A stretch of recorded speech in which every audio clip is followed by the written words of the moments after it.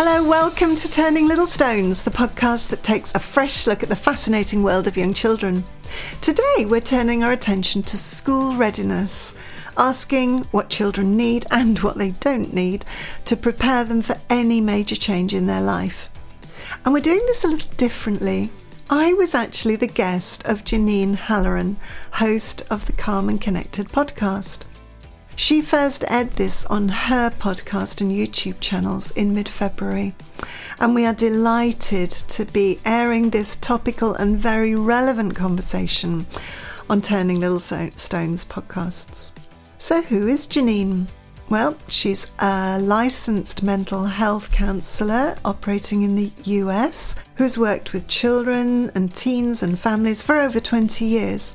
Over this time, she's been helping children and teens build their coping skills in a variety of settings, including schools, mental health clinics, and her private practice.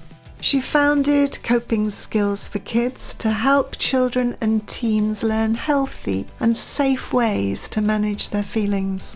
She's authored several books, including the best-selling Coping Skills workbooks for kids and for teens. She is the founder of the Coping Skills Community Hub, and her work is well recognised in the US, featured in the Boston Globe, CNN, Huffington Post, and the Skim newsletter.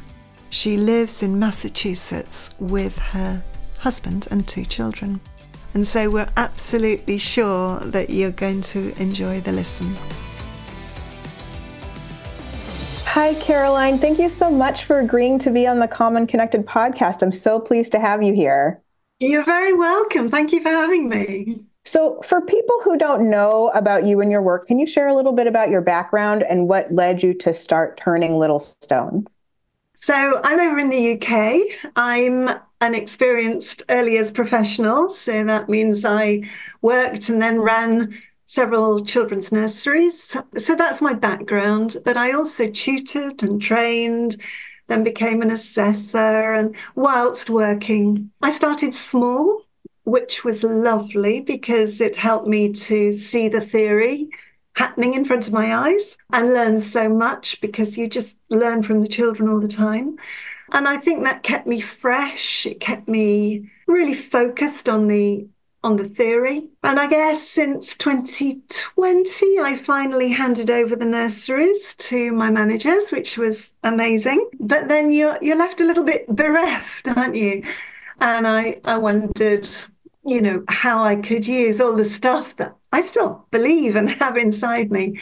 And so, Turning Little Stones podcasts were born. And that's what I do. I basically share nuggets of good research-based child development theory, but only little snippets in ways that are conversational, and anybody, whether you're a family carer, whether you're a practitioner, whether you're a student, whoever you are, you can just pick up and have little takeaways that you can use in your daily life with your own children. I think that is incredible. And it's so funny because you do sort of, when you leave a place where you've been doing all that work on the ground, hands-on, working with kids, it does sort of leave you like, oh gosh, I need to fill this, and I still want to share the work that I know and share this good information, but trying to figure out a way to do that. I felt the same way when I was starting Coping Skills for Kids and really shifting away from doing as much full-time school counseling work. And so then I started seeing clients privately. So here we are. No, you just miss it. You miss the day job, don't you? Yeah. You do. And there's something really helpful about the hands-on experience to be able to really not only sort of give you, spark you, but also to be able to speak to what you've seen in the field and what you've noticed and what works and what doesn't work and what you have, the trends that you're seeing. So for people who aren't familiar, this is like preschool, basically. This is little tiny ones. I call them the littles, right? And so you think, so we're thinking about the things that would be helpful. And there's a lot of talk out there about sort of school readiness and, and what kids really need to be able to do as they're getting ready to go into what in the United States would be like kindergarten and elementary school. Given what you know, given your expertise, given what you've seen, what do you think children really need before they get started? I'm absolutely with you. Like, can I go backwards a tiny bit though? Because I think that if children have not been supported through their early transitions, it actually comes back to bite them. And actually, they become adults that really struggle with transitions, and they'll have been struggling with transitions all the way through their upbringing, all the way through. So yeah, I'm really focused on school readiness. Great term, but so misunderstood because so many people think it's what the skills the child needs before they start school or the knowledge they need to have, or there's a lot of misunderstanding out there. I think even in the pandemic, I was interviewed by the BBC, and as the recording had all switched off, this lovely interviewer just said, my child's nearly 4 and she can't write her name. She's due to start school in September. What shall I do? What shall I do? And it just made me incredibly sad because that isn't what children need. I think I love the fact that we're having a conversation now because we're in that period of time, aren't we, where the school applications, certainly in the UK, school applications have gone in, but nobody knows the outcome. So we've got all of that uncertainty. We've got parents anxious because, they've put their choices of school in order, and we haven't had the results yet. So they're concerned. They may well be talking to one another, talking to their parents, their partners, their friends. Oh, I'm so worried about this. Little ears are picking up all those anxieties. And even if they're not overhearing them, they're picking up the parents or the adults' concerns and anxieties. Even school. I was in a primary school this afternoon, and they don't know the cohort of children they're getting yet. So everybody is in this limbo. And as human beings, we just don't like change, do we? We certainly don't like uncertainty. It's true. I suppose that's where I'm coming at in terms of school readiness. The school readiness is about supporting our children through this in a way that is helpful. And I've seen so many children at this point in the year, whilst they're in their preschool year, slamming on the anchors. A practitioner or an early years teacher will bring out some sandpaper letters. And like, no, I don't want to do that. And this child has been very eager to learn their letters beforehand. And what on earth's going on? I've coined a term, which, as far as I know, isn't widely used, but I quite like it. It's called transitionitis. I like it too. And it's kind of, it comes into play. It's a very real thing in this term, this period of time before people know where they're going. And it seems to stop when they do know where they're going and they've started school visits. They've actually gone into the place that they're going to. So it's that worry, that unknown feeling. It's you have to be able to sit with that uncomfortableness. That's something that I talk about all the time. Like you can't plan everything. You can't know. You can't. Sometimes you just have to sit and wait. And so, what do you do in the meantime? And what sort of things are you seeing from the kids in the meantime, and how do you react to that happening if they're not being able to do, they're not interested, right? If they're not interested, they're putting the brakes on, they're saying, no, thank you, I do not want to look at letters, I do not want to do anything, I would just like to do something else. Then what do how do you manage that? What do you do? And what are your ideas to help them, really get into, like, work through that, like, in that time where there isn't an answer yet? How do you encourage them during those moments? Brilliant, brilliant question. I I suppose I think that change or transition is all about things that are continuing and things that aren't continuing. So most of us will look at the things that aren't going to be the same. They're not going to continue. For a young child, that's really unsettling because they barely understand their world anyway. And so somebody says something like school, well, that's new. That's not nursery or preschool, it's school. If somebody adds big onto that, it becomes big school. Well, that's a bit scary. So it's unpacking the things that the child can hold on to as the familiar and repackage it, if you like, in a way that they can understand in their terms.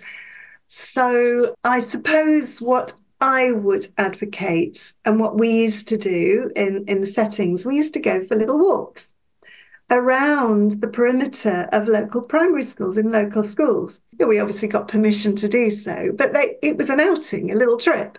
It didn't actually matter whether those children were going to that school or not. We just had little chats. Oh my goodness, they've got that in the playground. Oh, it's just like us. We've got a sand tray in the playground. I should imagine most schools will have a sand tray in the playground. I don't know, when we're reading a story, it's kind of, oh, we all love this one, don't we? This is our favorite. Oh, do you know at primary school, I think they've got loads of books. I'm sure they'll have this one. And we're feeding what their favorite is, things that are comfortable, familiar. They can actually begin to put that into the school bag, so to speak, and begin to consider what this big school, this big unknown thing might be. So it's all about, for me, it's all about the adult changing their own mindset. I love the fact that you're calm and connected. Love it because it hinges on the adult being able to be calm themselves. We started off by saying our parents are worried. They don't know where their children are going. But actually putting that to one side whilst they're with their children and giving it a positive skew and I wonder if, and we love this nursery rhyme, don't we? Oh my goodness, I'm sure they'll sing that one at school. Um, one of the difficult things I find is that it's not necessarily you as a parent or a family carer. It's the people around us, the people you meet in the street, the aunts, the uncles, they're all interested. So they'll be saying, oh, have you got your new uniform yet? And oh, you'll have to do this when you get to school. And they sort of put things in the mix that aren't very helpful. They're only doing it for the best of reasons. But it can actually be quite unsettling for the children. So I think the more the adults, the primary carer, the main carer, can just soothe and make school a real place, that's the better. That's the best as far as I'm concerned. Right. And there's something really powerful when we can be calm ourselves, to be able to share that with our children, to model that for our kids, to be that steady force, that steadying anchor in life, to say, okay, we know that this is unknown, but there are things that we do know. There are things that we can do. There are things that we can explore. And when we know, then we can definitely go and visit, and, and understanding what their questions and concerns are, and hearing what they're worried about, and being able to just be there and support them, and not escalate and get our feelings big as their feelings get bigger and our feelings get bigger. That's not going to help everybody stay in a place where we can be calm and think about it. It just escalates things. And it's very hard to do as a parent, and you're concerned about the future, and you're like, you go really big picture. And so sometimes it's hard to like keep yourself in that calm space. But I love that you are trying to encourage people to do that, to just stay in that calm spot while you're with your kid. You can freak out about it with your partner or other people in your other adults in your life, but being that calming presence with your child is a really powerful thing to do. It is. It is. Yeah. And practically, I mean, it was, you asked what can people do if they're slamming on the anchors in terms of things that they need to learn how to do. It's actually adjusting our mindset. Yeah. Does a child need to be able to write before they start school? Many teachers, many reception teachers over here would actually far prefer a child to be confident and not have formed their letters incorrectly because they've been forced to. They often find they have to unlearn the skill of writing in order to teach them the correct way of writing. So that there is that. We once had a little boy who, I don't know where he'd got it from. He'd picked it up somewhere, that he was going to be reading when he went to school. So this was a very able child, and he was able to. He knew his letters, and that was fine. But as soon as any words came into his vista, no, I'll do that when I go to school. But actually, he was fascinated by the world. He was fascinated with space. And we had these other resources in the nursery that were linked to that passion because that was his interest. And so we started getting not only the pictures and the models of the planets, whatever, but we started getting name cards for them as well. He didn't realize what he was doing. He was just matching, but he was reading Uranus and Venus and Pluto and the rest of them. He was reading, but if we had said, come on, let's read these words, he would have slammed on those anchors and said, no, I'm not going to do that because I'll do it when I go to school.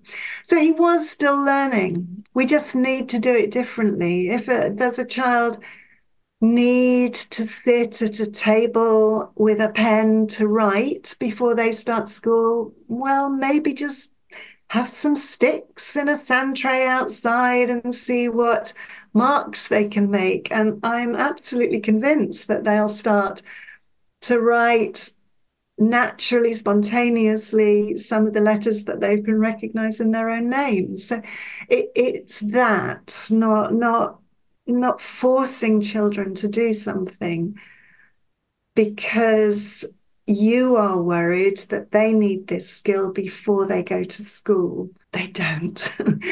Yes. And it sounds like it's very play-based, play-led, and very sort of like what the child's interest is. That is also the other thing. If he's interested in planets, you bring out planet stuff. And then naturally, they're going to want to do more of that. If they're interested in dinosaurs, if they're interested in trucks, what are they intrigued by? And to be able to use that. And something I think about, especially when they're in those younger years, it's just about learning how to get along and be together and how to socialize, how to play nicely. And those skills are hugely important. More so, I think, than like being able to write all your letters. I think it's more important that you learn how to self-regulate and you learn how to play with another person and you learn how to be able to be patient and wait your turn. Those are huge skills that are actually also very important and helpful when you're getting into bigger school. You're absolutely right, and it's learning to how to take away. Oh, you won't be able to do that when you're at school because they'll think you're naughty. So that's your teacher will be very cross. Again, that's putting I don't know what's happening in this school. I don't understand this thing. It's picking up on where they're playing happily with their friends and say, oh my goodness, when you go to school and you play like that with your new friends, it's going to be fun. It's just layering and layering the positive, what they can understand, rather than maybe beginning to give them a notion of school discipline, for example, or something that they can't grasp at this stage. Yeah. Yeah, I love this conversation. And I know that you love to give these little nuggets of information to people on your podcast. And I know you've just created something called Delving a Little Deeper. Can you tell us Oh, something about that? oh, bless you. Yeah, so the Turning Little Stones podcasts come out relatively frequently, once every fortnight or so, and they're just freely available on the normal podcast channel. What we've been doing behind the scenes, because people want a little bit more, is we are creating sets of additional audios with more substantial companion notes. And we've called those Delving a Little Deeper. And that's essentially what they are. It's what it says on the tin, really. So the first set is called Getting to Know You. Those of you who are like old-fashioned musicals, comes from The King and I. So that's a set of 5 audios, and it's unpacking aspects of childhood, the universality of childhood, and what's going on inside. Why are they different little people than we often think that they are? So that's the first set. The second set is going to be out very, very shortly, being edited as we speak, and that's called See Me, and it's about observations. It's about adults learning to see children differently and being inspired by their capacities and what's going on inside. And then we've got another one that's nearly ready, which is called Involve Me, Show Me, Let Me. And that's all about what young children want from us. They want to be involved in our daily lives. They want to be shown things, and they want to be trusted to do some of those things.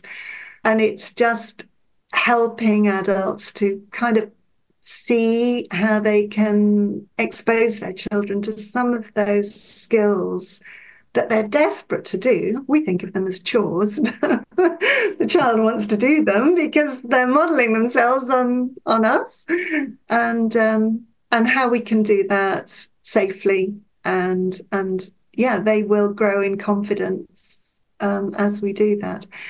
So we'll just be adding more and more to that. Some of them will be on phonics, some of them will be on, later learning type things, but actually we're just going to keep adding those. Those are available just from the website. We don't charge for them. We just ask for a little donation. That's all.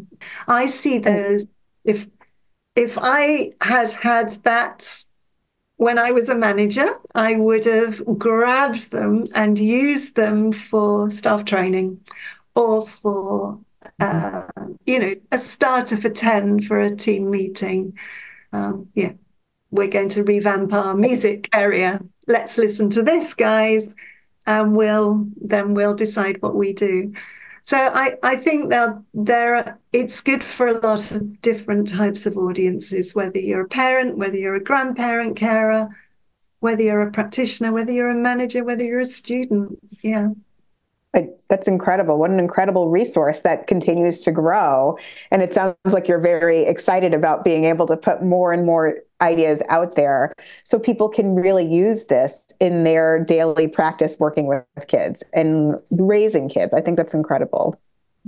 Yeah, that's all I'm trying to do. And going back to your first question was, why did I start this? Well, I looked back at what I loved about being in my workplace and being that manager. And it was just walking around with an adult and just showing them one thing about what one child was doing and seeing the lights turn on, for them just getting it, and then them coming back the next week and saying, I can't believe that happened. And so something that was, so frustrating about their own child, they were understanding it differently and transformed their days really from being a bit of a grind to something great.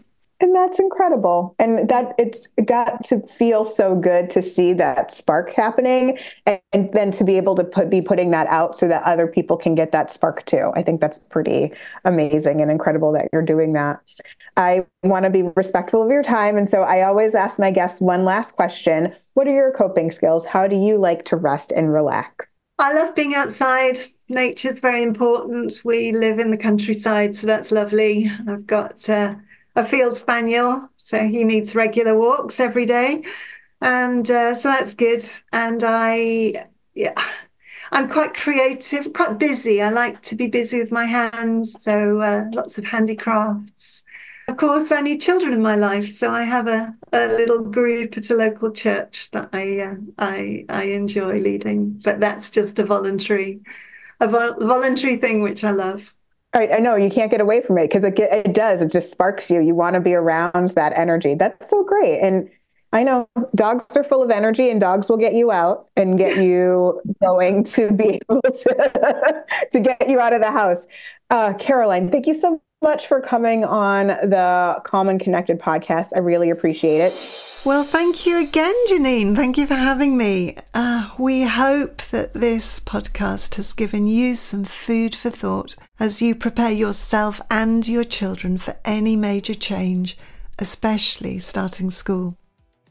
It's been an honour to be a guest on Janine's Calm and Connected podcast, and we are delighted to be sharing her work with a wider audience in the UK and beyond. Janine's bio and links to all her books and resources are detailed in the show notes, which you'll find on our website. If you enjoyed this podcast, we just ask that you share it, like it, leave us a review. And so that you don't miss any, you can subscribe to Turning Little Stones for free on your preferred podcast platform. And don't forget, delving a little deeper is available and accessible by heading over to our website, www.turninglittlestones.co.uk. And so until next time, it just leaves me to say goodbye.